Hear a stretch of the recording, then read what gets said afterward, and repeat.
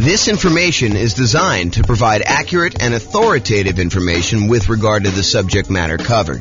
It is offered with the understanding that the presenters are not engaged in rendering legal, accounting, or other professional services. If legal advice or other expert advice is required, the services of a competent professional should be sought. Welcome to the Wilmington Real Estate Investing and Real Estate Financial Planning Podcast.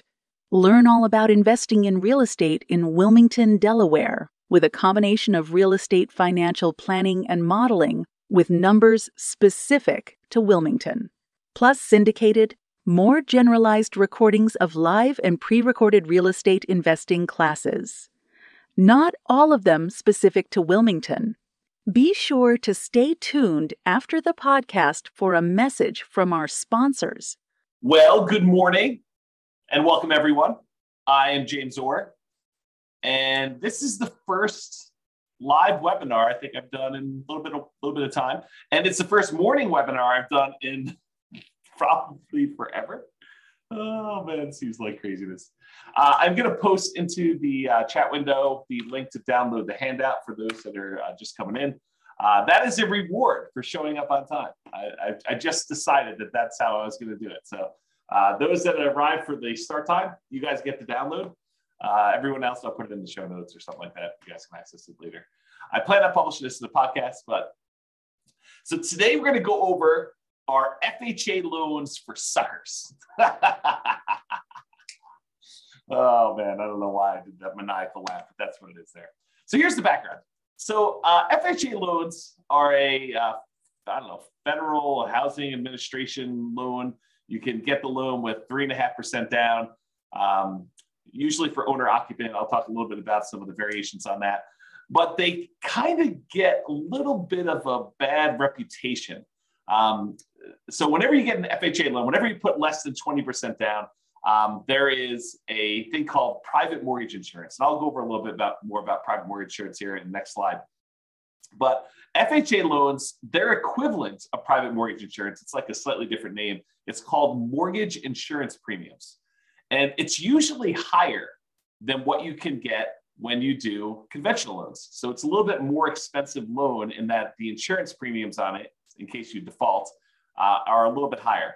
And the other crazy thing about FHA loans is that their private mortgage insurance, their mortgage insurance premium never goes away. Unlike a conventional loan where when you pay down the loan below 80% or 78%, depending on what the lender tells you and what their actual policy is. But once you pay down a loan past a certain amount with the conventional loan, usually about 80%, then usually the private mortgage insurance premium, the amount you're paying monthly as an insurance premium, goes away. However, with FHA loans, they do not go away. The only way to get rid of that PMI, the mortgage insurance premium or whatever it is you got to either sell the property or you got to refinance the property into a different loan to get rid of the PMI and get rid of that large extra monthly payment that you're making in order to get the loan. And as if that wasn't bad enough, mortgage interest rates can be higher for FHA loans than they can be for like jumbo loans or VA loans, the loans you can get as a veteran. And as if that wasn't bad enough, there are lower down payment programs than the 3.5% down. Like you can get a conventional 3% down payment loan or a VA loan with nothing down or a USDA loan with nothing down. So those are just a couple examples of the loan programs you can get with nothing down or low down that's lower than 3.5%. So it's not like this is the ultimate low down payment solution and you got to deal with all this extra nonsense in order to be able to get it. There are programs that have lower down payments that you can still get. So the question that becomes, are FHA loans for suckers? Well, not so fast. Let's take a look at these issues a little bit closer and some of the benefits of getting FHA loans and see if this really is an option for you if you're still getting a loan, kind of do that. But before we do that, I did promise that I would go over a little bit of what private mortgage insurance is. So this is sort of like a private mortgage insurance primer or primer, depending on whether you're British or American. And I don't even know which one's which. I bet your primer is the British version, but I'm guessing. I really don't know. Okay, so since a hefty part of the discussion we're going to have about FHA loans involves private mortgage insurance, AKA PMI. It's often abbreviated PMI. I'm going to give you a brief introduction about like what it is here. Now, I've taught an entire 2-hour class where I dive deep into what private mortgage insurance is. And I'll probably do another class or 2 or 3 on PMI in the future. But I will put a link to the full 2-hour PMI class in the show notes so you guys can kind of access that. So let's go over what PMI is. So this is sort of like the 1-slide version of the 2-hour class. 2-hour class goes into a lot more detail. So what is private mortgage insurance and why should you even care? So private mortgage insurance is insurance that you pay for, you as the buyer, you as the person getting the loan, that benefits the lender to protect them in case you default. So the basic idea is this. The lender says, hey, look, I would really like to give you a loan, and I really want you to put 20% down. And you say, thank you very much, but I don't have 20% down. Or thank you very much, but I'm not really interested in putting 20% down. So they say, okay, I'll tell you what we're going to do. I don't really want to give you this loan unless you put 20% down, where I'm protected in case you default. If you get this loan from me and you decide not to pay, or you end up not being able to pay or something like that, and I have to foreclose on you, I don't want to have to come out of pocket in order to pay for, these losses I might have when I go to sell the property. So really what I want to do is I want to be protected. And I think I'm well protected if I have a 20% cushion. If you put 20% down, I could sell the property, get out of it, probably with a little bit of profit maybe, or maybe just break even when I factor in all the time it's going to take of you not making payments for whatever time it is, and foreclosing on you and hiring attorneys and maybe having to go in there and fix up the property and holding the property and all that other nonsense. I feel pretty well protected if you put 20% down. But you tell me you don't want to put 20% down. So I'll tell you what I'm going to do. If you're willing to insure me that I will not lose money on this deal, and by insure me, I want you to hire a third-party company, someone else, not you or me. I want you to hire someone else such that if you default and I have to foreclose on you and I have to get the property back, and I can't sell this thing and get my money back with the 3.5% that down payment that you made, or whatever down payment is, then I want the third party to come in and make me whole, or at least pay me a good amount of what I lost back, right? That's what the insurance is. So you, as the borrower, are paying a third-party company, the private mortgage insurance company, in order to protect the lender in case you default. Now, this can often be paid upfront. You could say, and Mr. Insurance Provider, I want to pay you $5,000, and the $5,000 is a one-time premium that if I default during the entire life of the loan, you will make the lender whole, or up to a certain point. They'll help recover some of the losses. Or Mr. Insurance Company, I want to pay you monthly until maybe some point in the future where there's enough equity where there's no reason to pay you anymore. So maybe it's a monthly payment for, 5 years, 10 years, however long it takes you to get below 80% loan to value or 78% loan to value or something like that. Or it could be both. You could pay an upfront fee and you could pay a monthly fee. Those are really the 3 options for paying this kind of private mortgage insurance. So how much is the private mortgage insurance? Well, there are lots of factors that determine the rate. And I go over a lot of these in the PMI class, the full 2-hour class, which I'm not doing now. Except with FHA loans, they're usually standardized for everyone. So there's no if you have better credit, you get a lower rate, or if you have 2 people on the loan, you get a better rate. Those are some examples of how they vary. But with FHA loans, it doesn't matter. They're usually standardized for everyone, but can vary depending on the term of the loan you choose and the amount you put down.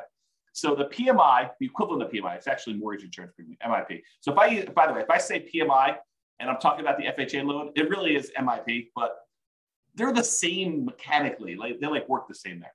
So with this FHA loan, it can vary depending on the term of the loan. If you do a 30-year loan versus a 15-year loan, for example, and the amount you put down. So 3.5% is the minimum you can typically put down with FHA, excluding this whole down payment assistance thing, which is often coupled in with FHA. But typically the FHA loan is 3.5% down. So that's the minimum. You can put 3.6% down, you put 5% down, you put 10% down, you put 15% down, you put 25% down with an FHA loan. So you don't have to put 3.5% down. But if you choose to put 3.5% down, then it has one type of insurance premium. If you choose to put 15% down, it's a very different insurance premium. Okay, so they can vary. but it doesn't vary based on like your credit score or anything like that with FHA. So when do you typically need to pay? Well, as I talked about earlier, it's less when you have less than 20% down is typically when the lender says to you, hey, I would really like to make you a loan, but I require that you put 20% down. If you don't put 20% down, then I want you to get this third party involved, this insurance company that will protect me, and you're going to pay for it because I really want 20% down, but you're telling me I don't want to put 20% down. So you say, okay, you have to pay for this insurance premium to protect me in case you default. And there are some exceptions to when you typically need to pay private mortgage insurance in general, not specific to FHA. One exception is the VA loan.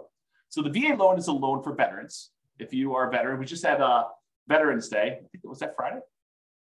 That's last week, right? I think it was last week. Someone let me know in the chat. That'd be awesome. Or maybe I'm losing my mind, but I thought it was Veterans Day last week. So anyway, if you're a veteran, thank you for your service. And you get to do a nothing down loan program that does not require PMI.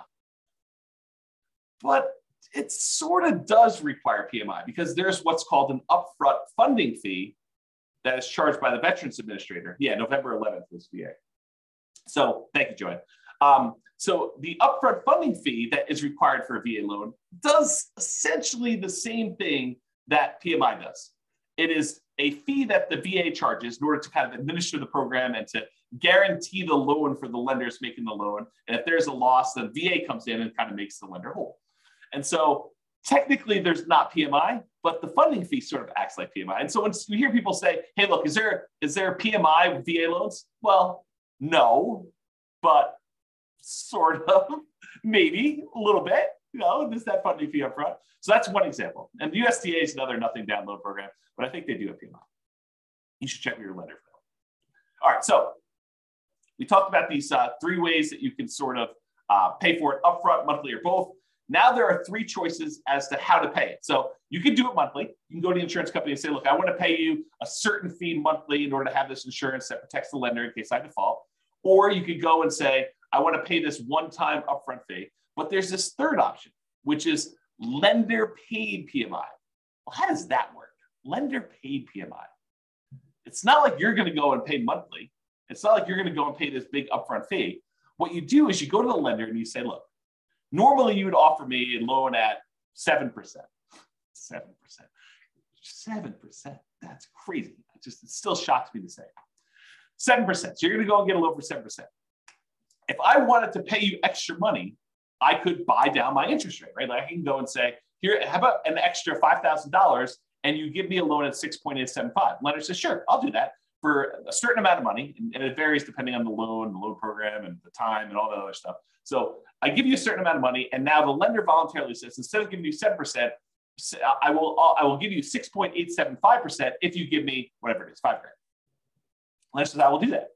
And so you say to the lender, well, how about we do it the other way? How about instead of me coming to the closing with some of these extra closing costs and everything, how about you cover the closing costs or you give me a little bit of money to cover the closing costs and I will voluntarily take 7.125, a slightly higher interest rate. So instead of buying down the rate, you say to the lender, I will actually voluntarily pay a little bit more to get a higher rate and you cover some of my closing costs. You give me like a credit. This is the way I think about it.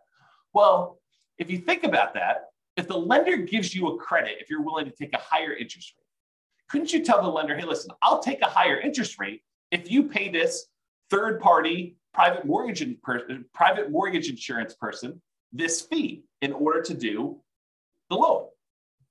And the lender says, yeah, that'll work for me. So I'll tell you what, normally it'd be 7%, that's just arbitrary number, 7% for the loan. But if you pay 7.25%, I will go ahead and give you a credit big enough to be able to pay this lender paid, this upfront mortgage insurance, and we'll call it lender paid PMI.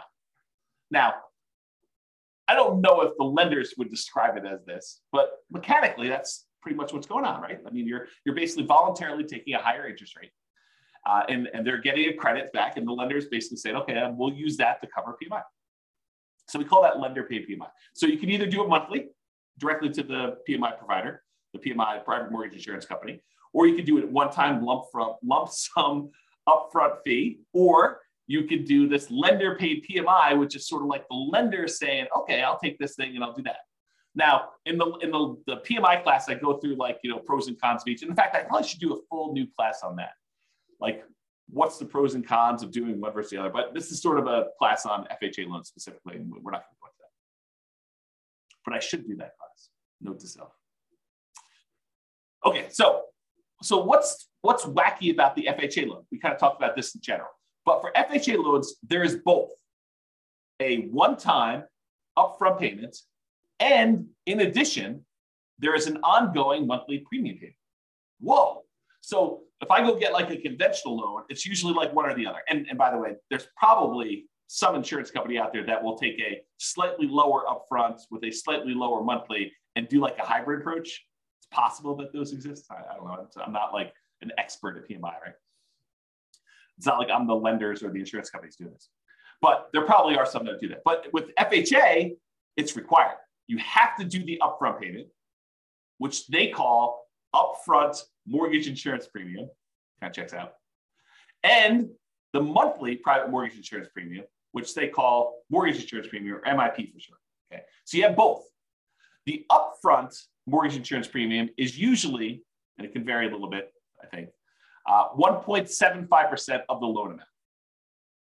You're like, well, if I have to put 3.5% down and this 1.75, it's not really 3.5% anymore, right? It's like 3.5 plus 1.75, which if my math is right, is like 5.25 or something like that. So it's not that way. But wait, you can actually finance that. And so instead of having to come up with this 5.25% down instead of the 3.5, you could say, I'll do the 3.5%, but we'll add this 1.75% onto the loan amount so I can finance it. Okay, well, that's interesting. It's bad in some ways that I got to pay this upfront fee, and it's not the lowest fee I've ever seen, right? It's not super, super cheap to do this. And I can finance it. Okay. And the monthly part of this payment, because you have to do both with FHA, the monthly part is usually 0.85% of the loan balance. 0.85% of the loan balance. So it's almost like getting a 0.85% higher interest rate. So if you were getting a 7% loan, when you factor in what the PMI part of it would be, it's almost like getting a 7.85% interest rate. Whoa, that's much higher than I would have expected. And realize this was 0.85 back when interest rates were 3. So before you were going from 3 to now almost 4% when you have 3.875. Or 3.85, right? It increased by almost a third back then. Now it's like, well, you're at 7. It increases by 0.85, which is almost a 7. A little bit less of a percentage-wise increase, right? For those that like math. It can change if you do a 15-year loan or you put more than 3.5% down. So it doesn't have to be 0.85. And go talk to your lender. They'll give you the details on exactly what it is at the time. But it's this idea that it's usually upfront and monthly for the FHA. So you're like, that kind of sucks. So our FHA loans kind of for suckers. I don't know. We'll see. Now, what I'm about to tell you are like some of the requirements for getting an FHA loan. And I'll tell you, beware. I am not an expert on this. Your lender may come to you and say, yeah, that was true back in November of 2022, but not true today. So these things change over time. Don't rely on this thing and go to your lender and say, hey, James told me on a webinar that is this. You're going to do that. He told me that's what it is. You must obey what James said. If only I had that power. If only I had that power. I don't have that power. So what I'm about to tell you might be different. Things change over time and from lender to lender. So, you may hear me tell you it's 0.85 or whatever it is. Those don't usually change, but the requirements might change because the lender may say, the underwriting requirement is this, but we're going to add an additional overlay, an additional requirement that we do on top of these. And so you may want to check with different lenders. So always check with your lender to verify what I'm telling you. Just because one lender you talk to says it can't be done does not necessarily mean that it can't be done. They may not be able to do it, but another lender may be able to. Different lenders have different loan programs. Realize that. Not everyone is exactly the same. Different lenders look at things differently and may be willing to do something that all other lenders won't. I don't find these to be as true, but I do find it to happen occasionally where some lender will be like, oh yeah, we do that all the time. It's not a problem. And other lenders have been telling clients no. We will primarily be discussing what I believe most lenders will do. But as I said, some lenders have these overlays or internal policies that are more restrictive than what the loan program requires. For example, the FHA loan program may require a credit score of 640, but the lender may have an overlay that says they're not going to originate FHA loans unless the borrower has a credit score of 660. So they can voluntarily choose to do these overlays. And if you went to another lender, they may be willing to give the originate the loan with a minimum of 640. So just realize that could happen. Okay. So let's talk about rates. How do FHA loan rates compare to some other loans, like the 30-year conforming loan or 30-year jumbo loan or a 30-year VA loan? This chart goes back to November of 2021. It's put out by Black Knight. Where's the name of these guys? Black Knight Holdings Company, Black Knight Technologies. They're basically a mortgage company, a company that does stuff for mortgage lenders. They're kind of like a behind the scenes thing, and they aggregate a bunch of data. And so this shows you historical stuff. And the FHA loan is this blue line that's sort of in the middle most of the time. The highest interest rate loan typically is that 30-year conforming loan that we see. It typically is blue. And there are times when FHA loans are a little bit more expensive than those, but historically, recently it seems like the 30-year loans have been a little bit more than the FHA loans and all the other loans, honestly. The jumbo loan tends to be sort of toward the bottom. I can't quite tell the differences between those yellows, but I think those are typically the bottom ones. The FHA loan is this blue one, sort of in the middle here. And then the VA loan tends to be one of the cheaper loans you can get. So you can kind of see the differences in rates between all those. Now, I want to point out something to you. The FHA loan here, which they said the current rate is 6.875 as of the October numbers, which is the latest one they had. So they said the rates for 30-year FHA was 6.85. That does not include that 0.85% mortgage insurance premium. So this conforming loan, assuming you're putting 20% down, does not have a mortgage insurance premium. But the FHA loan would, and it's not shown on here. So realize the FHA loan is much higher than what these would be. So it doesn't take into account that PMI. Okay. So it might look like it's a lower rate than what you could get for a 30-year conforming, but when you add back in the PMI, it's not a lower. It's like a higher monthly payment. So like we're beating up on the FHA loan. We're saying, hey, look, this might not be that great. And then we're going to talk about why you might still want to do it. So mortgage insurance. I'm going to show you an email receipt from a credit union local to where I live. It doesn't matter. You can go find your own local credit union. This is not, I'm not offering you this rate. It's not like, oh, James told me I could get this rate. No, that's not what I'm telling you. So you need to go contact your own lender. Rates can vary over time, even throughout the day. Like, some lenders say, oh, in the morning, the rates were this, the afternoon, they're this, they change hour to hour. Based on the loan products, so if we talk about different loans or whatever it is, your credit score, although FHA rates don't typically vary based on credit score. That's a plus for FHA, right? Unless you got good credit, then it's not a plus because you're sort of getting lumped in with everybody in this mix. If you have really good credit, then you're sort of being penalized because the rates don't vary with credit score. But if you've got a bad credit score, you're like, oh, this is pretty good. I'm kind of winning here in a little way. And this does not usually include that monthly private mortgage insurance MIP premium. So back when this happened, November 18th, I guess it was yesterday, the FHA loan, again, I'm not offering you this. The FHA loan rate was 6.25 for a 30-year fixed FHA loan. And that does not include mortgage insurance premium. So it's going to be over 7 with that.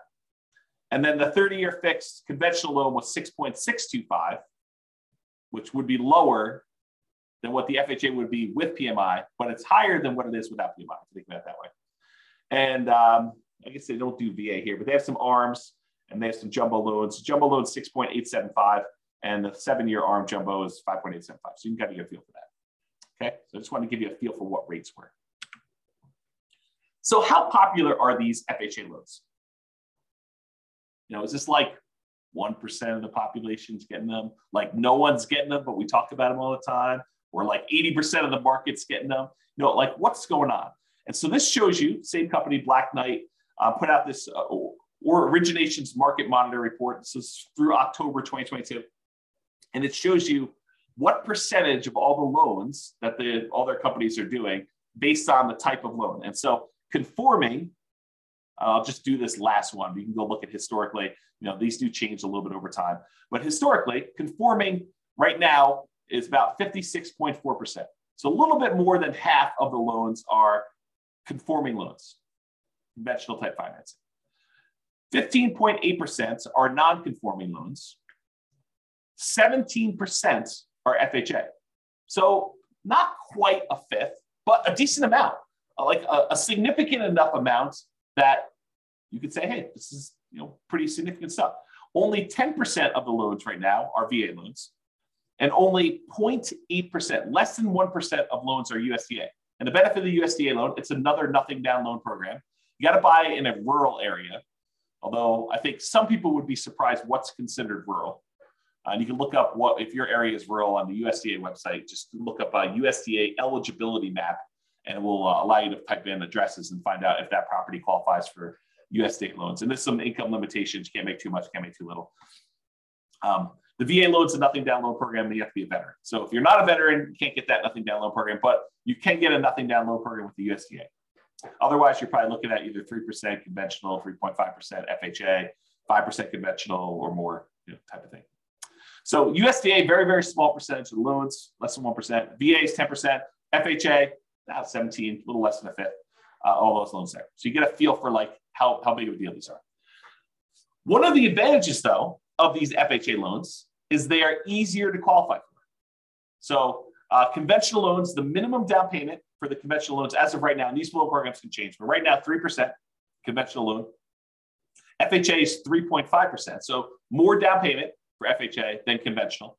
The minimum credit score to get a conventional loan is 620. With FHA, the minimum is 580, but you got to have all the stars aligned and have a whole bunch of extra things in order to get that 580 credit score, right? Everything's got to be perfect. Otherwise, you're probably looking at 640 for the FHA. And that is a much more lenient credit score for getting the FHA. In fact, FHA tends to be the go-to loan if you've had some credit blemishes or issues in the past. If you had a bankruptcy, that's fine. If it was more than 2 years ago, you can still get an FHA loan, as long as your credit score's gone up, right? You got to be working on stuff once you've had that bankruptcy. You had a foreclosure, no problem. FHA loans will still do those after 3 years. Conventional, a little longer. Okay. Can the co-borrower, if you want to get a co-borrower to help you qualify for the loan, must they be related? With conventional loans, they do not need to be related. With the FHA loans, they must be related to you. And if you're hey, what's the relation? Can this be my second cousin? I don't know. Go talk to a lender. They'll tell you that. They'll go look up the guidelines and let you know. Okay. Maximum debt to income for conventional loan, 45%. So relatively standard. For FHA, you can go all the way up to 57% debt to income. So this is a higher risk loan for the lender, right? Because they're willing to accept people that have had bankruptcies relatively recently, within 2 years, more than 2 years rather. Foreclosures, at least 3 years ago, they'll allow a maximum debt to income, which is significantly higher. So they're kind of taking on more risk, which is reflected in these extra mortgage insurance premiums and stuff. And then the single family home max loan limit, you can kind of read what those are. Those do change over time, so I'm just not going to read them out loud. And can you get a gifted down payment and closing costs? With conventional loans, yes, and with FHA loans, yes. And of course, go talk to your lender. They'll give you the actual requirements for what that is and how to do it and make sure you document it and all that stuff. So really, FHA loans are a little bit easier to qualify. So that's a plus. So a whole bunch of downsides, but some pluses there. What about credit scores? Well, if you have a 360 to a 499, you do not meet the minimum credit score requirements for FHA. So less than 500, not happening. You have to get creative. You have to go do creative financing, buying properties subject to, or taking over existing loans, or doing a lease option or something like that, or you're saving up and buying properties all cash. That's another alternative. So if you've got less than a 500 credit score, that's going to be a challenge to do that, or partner with somebody who has a better credit score. If you have between a 500 and a 579, the minimum down payments for an FHA loan, if you have a credit score between those, is between 5 to 10%. So you can do that, but it requires more down. If you have a 580 to a 619, 3.5% down payment is required with compensating factors. So this is sort of me telling you that a whole bunch of other things need to align. You need to be kind of like in a perfect situation, have a whole bunch of extra stuff going your way in order for you to be able to do an FHA loan with 3.5% down with a credit score between 580 and 619. However, if you're between 620 and 850, just 3.5%. Don't need these extra compensating factors or anything. And of course, go verify this with the lender. This is not intended to be like James is qualifying you on a webinar for getting an FHA loan, right? This is sort of giving you an idea of are FHA loans for suckers? I mean, that's the title of the class. So that's the idea. Okay. So average credit scores. So typically, if you're getting a conforming loan, you historically have had a much higher credit score than if you had an FHA. If you think about this, this sort of makes sense, right? If you have a higher credit score, you want to be rewarded for that. You don't want to be penalized for having these, better credit scores than some of the FHA loan people that don't get penalized for those. And so you typically choose a better loan program for you, a loan program that has better rates and terms and stuff. And there's some limitations, which we'll talk about here in a second. For VA loans, they're sort of in between. They're not quite as high as conforming loans, but they are higher than FHA. And then FHA typically has the lowest credit scores, historically, the people getting those loans. And so they're usually between 660 and 680. We've been trending down a little bit, as we kind of move through time. And this is going all the way back to November of 2019. Okay. All right. Here's one of the main reasons, in my opinion, why FHA loans become attractive, especially to investors. You're like, to investors? James, I thought you told me FHA loans you have to owner occupy. Or maybe I didn't tell you that. But you do. You can't use an FHA loan. You can't put 3.5% down and buy a property and not move in. But wait, you just said these would be good for investors. You're confusing me, James. What? I'm confusing myself. Oh my gosh. You're confusing me, James. You said they have to own or occupy, but how are they good for investors? Oh, this is pretty interesting things. So FHA loans are one of the loan programs that you could do with low down payment and buy multifamily properties. So you could buy a duplex, 2-unit property, a triplex, 3-unit property, or fourplex, 4-unit property with FHA loans with 3.5% down. So you can go buy a duplex, got to move into one of the units. That's the requirement. But you can go get an FHA loan, put 3.5% down, move into a duplex, move into a triplex, got to move into one of the 3 units for the triplex or one of the units for a fourplex. Okay. So that becomes super interesting because you can't do these 3% down conventional loans or 5% down conventional loans and buy a duplex, triplex, or fourplex. You can only buy single family homes with this. And if you're going to do a non-owner occupant, if you're going to buy it as an investment property, you most of the time need to do at least, well, there's some exceptions, but usually 20% down. There are some exceptional loans where you can do 15% down to buy a non-owner occupant investment property. But you got some PMI and the rates are higher and some stuff like that. So one of the advantages of using FHA loans is you could buy duplexes, triplexes, or fourplexes in addition to single family homes. So it doesn't have to be duplex, triplex, fourplex. You can do single family homes, and then you can also buy duplexes, triplexes, or fourplexes, which is similar, by the way, to VA loans. VA loans, you can also buy a single family home, condo, townhome, detached house. Plus, with a VA loan, you could also, with nothing down, buy a duplex, a triplex, or a fourplex. Again, for the VA loan, though, you have to be a veteran. FHA, you do not. So with FHA loans, you don't have to be a veteran. You have 3.5% down. You have those credit score and the other qualifications. You could do these types of loans. And you could use the income from these properties to help qualify you for the purchase. With some exceptions. So talk to your lender. It's not like it's universally true. So as the time of creating this presentation, there's not a conventional loan option that allows you to buy a duplex, triplex, or fourplex as an owner occupant for less than 15% down. And there's only one for a duplex for 15%. So if you have 15%, you can buy a duplex and owner occupy one of the units, but that's the best, lowest down payment you can do if you're doing conventional. But that's one of the reasons why this FHA one's so interesting. So to buy a triplex or a fourplex as an owner occupant, where you move into one of the units with conventional financing, you're looking at 20% down payment. To buy a duplex, triplex, or fourplex as an investment where you don't move into one of the units, it's 25% down, unless you're doing FHA. FHA allows you to move in and do 3.5% down. It won't allow you to do any where you do not move in. So FHA is not a loan product for you doing non-owner occupant financing. But what if you're buying these single family homes, right? Remember we talked about FHA loans? Like, hey, I want to do this FHA loan. I want to buy a single family home. Can you buy a single family home and use it as an investment? Well, you got to live there for at least a year. And this becomes that nomad strategy where you buy a property, you move in, you get owner occupant financing, you get owner occupant down payments, you move in, you live there for a year. Then after a year, you can move out, keep that past property as a rental, convert it to a rental property, and buy your next property. Then you could repeat this process. You could buy another property and move into, live there for a year, and then convert it to a rental. So you could, let's say you had 20% down. You could buy 4 properties with 5% down by doing this each one for a year over 4 years. Right? Put 5% down, move in, live there for a year, convert that one to a rental, buy the next one 5% down, live there for a year, convert it to a rental. So over the course of 4 years, you could then buy 4 properties. Let's do that. All right. I've digressed enough. So being able to buy a duplex, triplex, or fourplex as an owner occupant with as little as 3.5%, that's amazing. So maybe not so much the loan for suckers, right? It does have some funky stuff, higher PMI, a little higher down payment than some other loans you can get. But, it does allow you this kind of magical thing with these multifamily properties. Maybe it's not a sucker's loan. Interesting. Interesting, right? However, PMI lasts forever. If you get that conventional loan, not an FHA loan, the conventional loans, and you put less than 20% down, you'd be required to pay that private mortgage insurance until you got 20% equity. You contact the lender, you ask them to drop it off. A lot of times they'll do that. Sometimes you have to pay for an appraisal.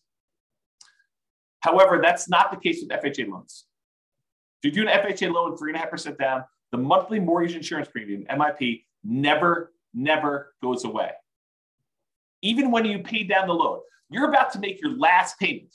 You owe $2,000 left on the loan. That's the end of it. You have like 99% equity. You're still making a mortgage insurance premium at that point, protecting the lender in case you default. You'd be silly to default. You own whatever it is, $400,000 property. You owe $2,000 on it. Are you going to default? Man, I hope not. I hope you would do whatever you could in order to get that $2,000 to save yourself from losing that property to foreclosure. But you're still paying a mortgage insurance premium to protect the lender if you don't do that. So Joanne's got a question. She says, I'd like to ask a question if I may. We'll see how it goes. And by the way, this is dangerous because I read the questions out loud before I tell you if I can even answer it. If I have a conventional loan, will the bank let me know that I don't have to pay PMI anymore once I meet the requirements when the PMI goes away? No. You're going to have to figure that out on your own and contact your lender and say, hey, look, I think I've got more than 20% equity and do that. The only time PMI would drop off automatically is when you paid down enough on the loan from the original loan balance and the original property value that it would be 20% equity. So they do a calculation. They say, look, when you got this property, it was whatever it's $400,000, and you had 10% of equity in the property.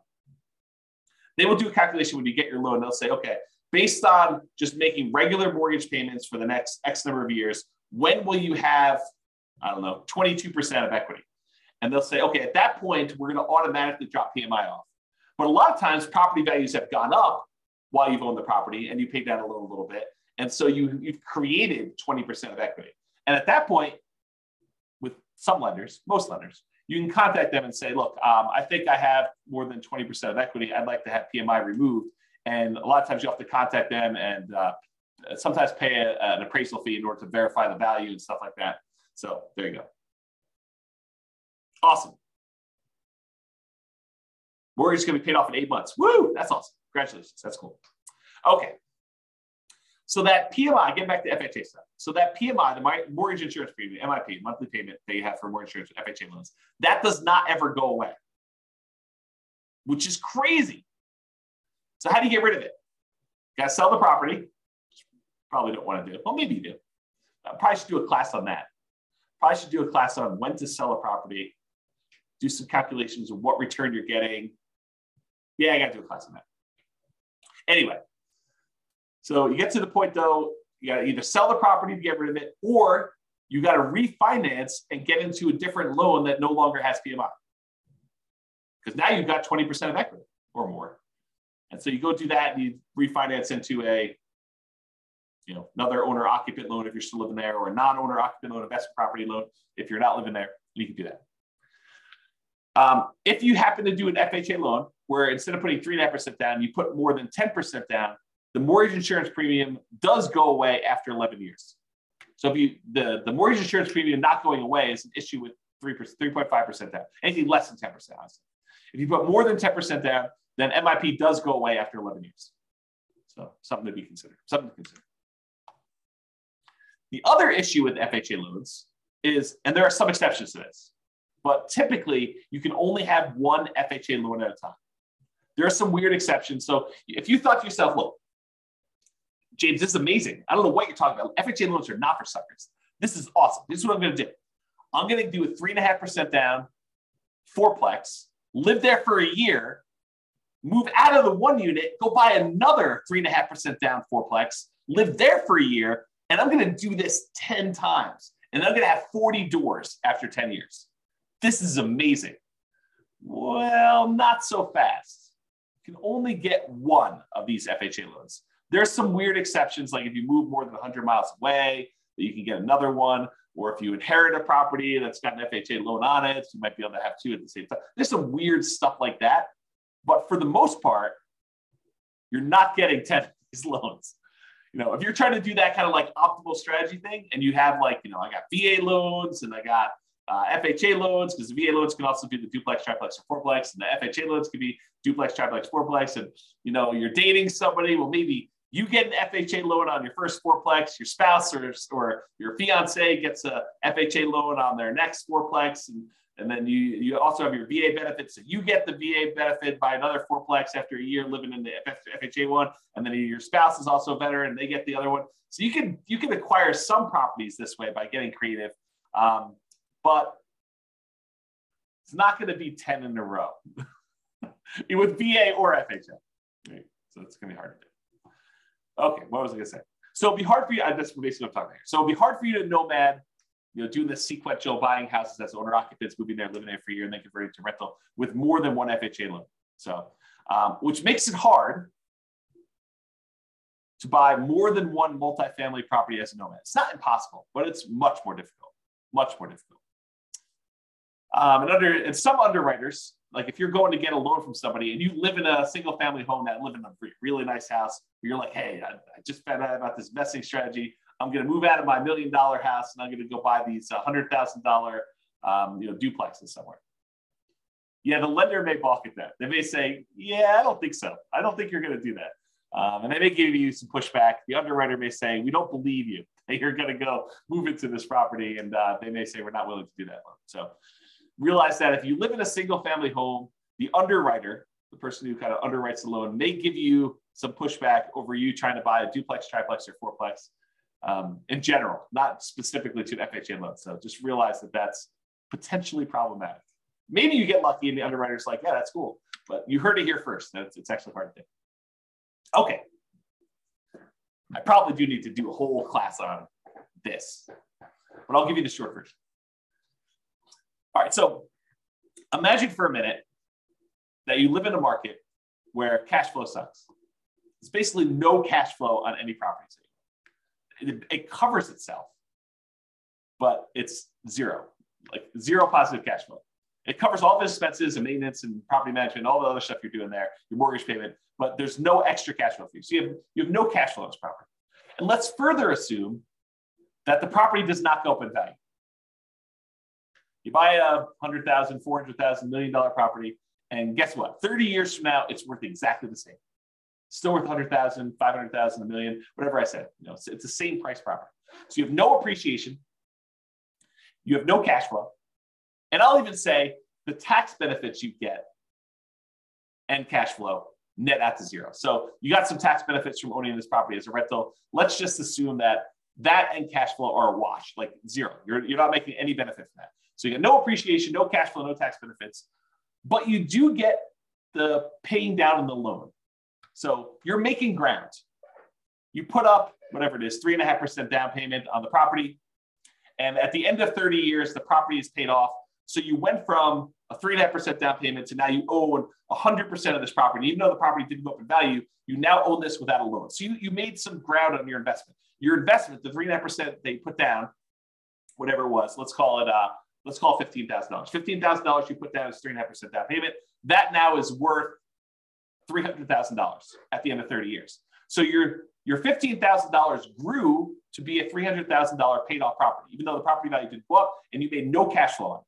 And honestly, after the property is paid off, you probably have cash flow at that point. But let's assume there's no cash flow over the entire period that you own it. What's the return you're getting by putting that 3.5% down and then having a paid off property at the end, even though the property didn't go up in value? Well, it turns out that return is 11.823%. So you got an 11.823% return, compounding annual growth return on your money for that entire 30-year period. Well, that's interesting. What kind of returns might you get in the stock market? I don't know. 5, 6, 7, 8, 9, 10, 11, 12, depending on who you believe and what numbers you believe and how that all works out. And that's not guaranteed, right? That's fluctuating. You don't really know what the return is. I mean, a lot of us have seen our stock market accounts kind of go down the last, I don't know, couple of years. So you have this variable rate return, but which might be, I don't know, probably 8%, give or take. I mean, I don't really know what it is. But now I tell you, look, you put 3.5% down this loan, and I'm assuming property values don't go up at all. You got no cash flow. You got no tax benefits. This is just paying down the debt on the property. You get 11.8% return by getting this FHA loan. Well, that doesn't seem like a sucker's deal. You're getting 11, almost 12% return on your money by doing this FHA loan, by having a paid off property. Well, that's pretty cool. What if you put 5% down? You did a conventional loan. You put 5% of the property value down, and at the end of 30 years, you have a paid off property. That's 10.5% return. So FHA loan, because you put less down and you still have the same paid off property at the end, the same value of the property at the end, that's paid off. It's a little bit better return. So 10.5% if you put 5% down. If you put 20% down, it's only a 5.511% return, about 5.5%. And if you put 25% down, it's about 4.7. So the more you put down, the lower your return is on that down payment as it grows through a paid off property. So an FHA loan with a relatively low amount down is 11.8%. When did an 11.8% return on your money become a bad deal? When did that happen? I didn't get the memo. If you only put 3% down, you got a conventional loan with 3% down, that's 12.399. So if you really factor in that you probably have some appreciation, property values probably went up over 30 years. It's my guess. It could be that you don't have property values go up, but they probably did. And you probably had some tax benefits for 27.5 years. If you're renting out the property, you get that depreciation benefit. And you probably had a little bit of cash flow. I mean, maybe not up front, maybe it's negative up front, but over time as rents sort of creep up and your mortgage payment's fixed and your rents kind of creep up a little bit, maybe you go from having negative cash flow, depending on your market, to maybe you have some positive cash flow. And as it gets further and further out, maybe you have more and more positive cash flow. So maybe you do have some cash flow, but as a baseline, get that 11.8% return. Not bad, right? Not a bad thing at all. So in conclusion, that's where I wrap things up. Here are some of the downsides to doing FHA loans. They have higher private mortgage insurance. It's typically higher than what you can get if you got conventional loans. There are lower than 3.5% down payment options available with other loan products. There's like nothing down USDA, nothing down VA, 3% down conventional. There's probably some other local loan products you have. So there are lower down payment products available. So it's not the lowest down payment loan product. They have both the upfront mortgage insurance premium and that ongoing monthly mortgage insurance premium. And you don't get any benefit for having higher credit scores that will lower your PMI. So in those ways, it's kind of sucky, right? I mean, you got upfront, you got monthly, and it doesn't go away. And I didn't say it doesn't go away, but your credit score doesn't impact it. It's not like it gets better if you got better credit. And that private mortgage insurance lasts for the life of the loan, doesn't go away once you get to 20% equity. And sometimes there's a higher, what I call effective interest rate. We take the interest rate and you add in that monthly PMI. It's higher in most cases, I would say.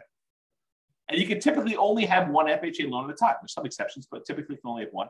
And to top that all off, you have to move into the property. Even if you're buying a duplex, triplex, or a fourplex, you got to move in. So those are kind of the downsides, the cons of getting FHA financing.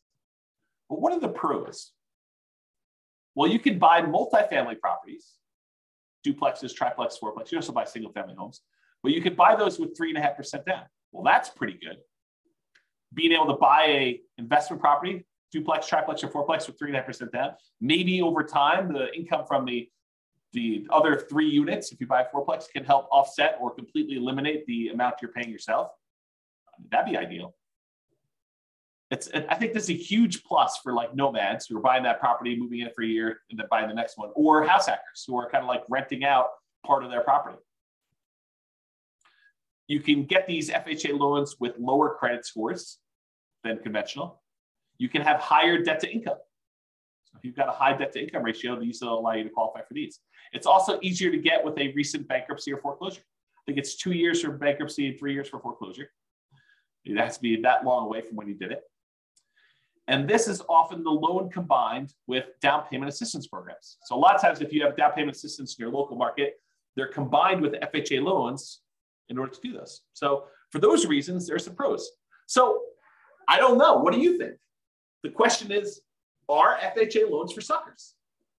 Definitely has some downsides, definitely has some upsides. What do you all think? Anyone want to participate? Tell me what you think. Otherwise, that is the end of the presentation. No one wants to participate. Or people are typing real stuff.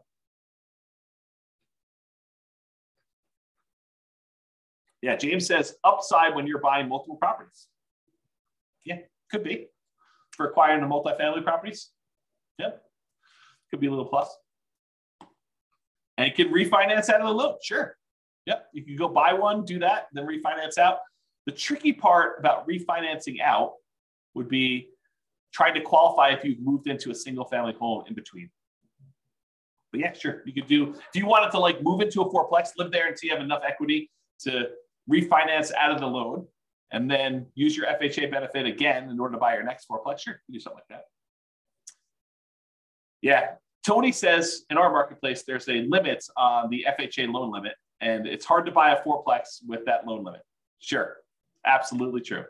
And so you got to look at your market or be willing to buy, I don't know, lower price, which sort of implies lower quality product. James says, I've seen exceptions, life-changing event or distance from current home. Yep, absolutely. And I think I mentioned this, that there are exceptions to being able to have more than one. Absolutely. Go talk to a lender about those. But I think for most people, you shouldn't plan on this, right? You shouldn't say, hey, my loan plan is to have 3 life-changing events. Maybe not plan that. Exactly. Laughing out loud. Exactly. But, if it happens, yeah, absolutely. It gives you an opportunity. You get transferred for your job and you're going to move into another city. Well, now you can start over and do another FHA loan there and keep the other one in the other market where you live or something like that. Yeah, if those things happen, great. If you're planning on those things happening, kind of weird. Helen says, can you get an FHA loan if you already have a house you bought cash or even if you have a mortgage? Yep, sure can. Sure can. You can get you can get an FHA loan when you have another mortgage on something else or a few other things. Tony says, I was able to remove PMI on, I won't say the name of the neighborhood property, and I won't say the city, could be removed too, but there is a 2-year seasoning time frame. So he's talking about how he bought a property and we saw fantastic appreciation and a little bit of debt pay down during that time. And he almost very, very quickly had enough so that he could get rid of PMI. But they said, hey, look, there's a minimum amount of time you had to wait for this PMI. We won't remove it with less than 2 years. So I think that's what he's trying to say in those things.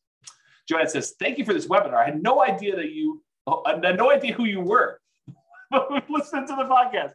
Oh my gosh. I guess that's funny to me because I know myself. I'm like, I know who I am, but I guess other people don't know who I am. Oh boy, that's awesome. Well, I'm glad you're going to listen to the podcast, John. Thank you very much. I appreciate that. Just discovered us for the first time. That's great. Helen says, FHA possible if you have a business and not a job, so you only have rental income. Again, you want to talk to a lender But my understanding is if you have tax returns and you can prove that you can qualify for the loan, they will allow you to do it.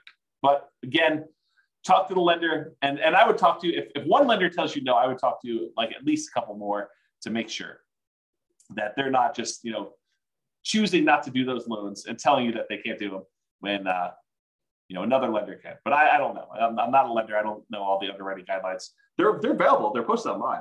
It's a government-backed loan product. So you can go look it up if you want to. Or the easier route is pick up the phone and call a lender and say, hey, here's my situation. Can I get an FHA loan? And they'll do it for you. So. Cool.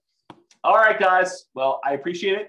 Hope you enjoyed the webinar. Hope you enjoyed this, our FHA Loans for Suckers. Insert maniacal laugh here. So that's all I got for you. I will talk to you all soon. Be on the lookout. I probably will do some more webinars.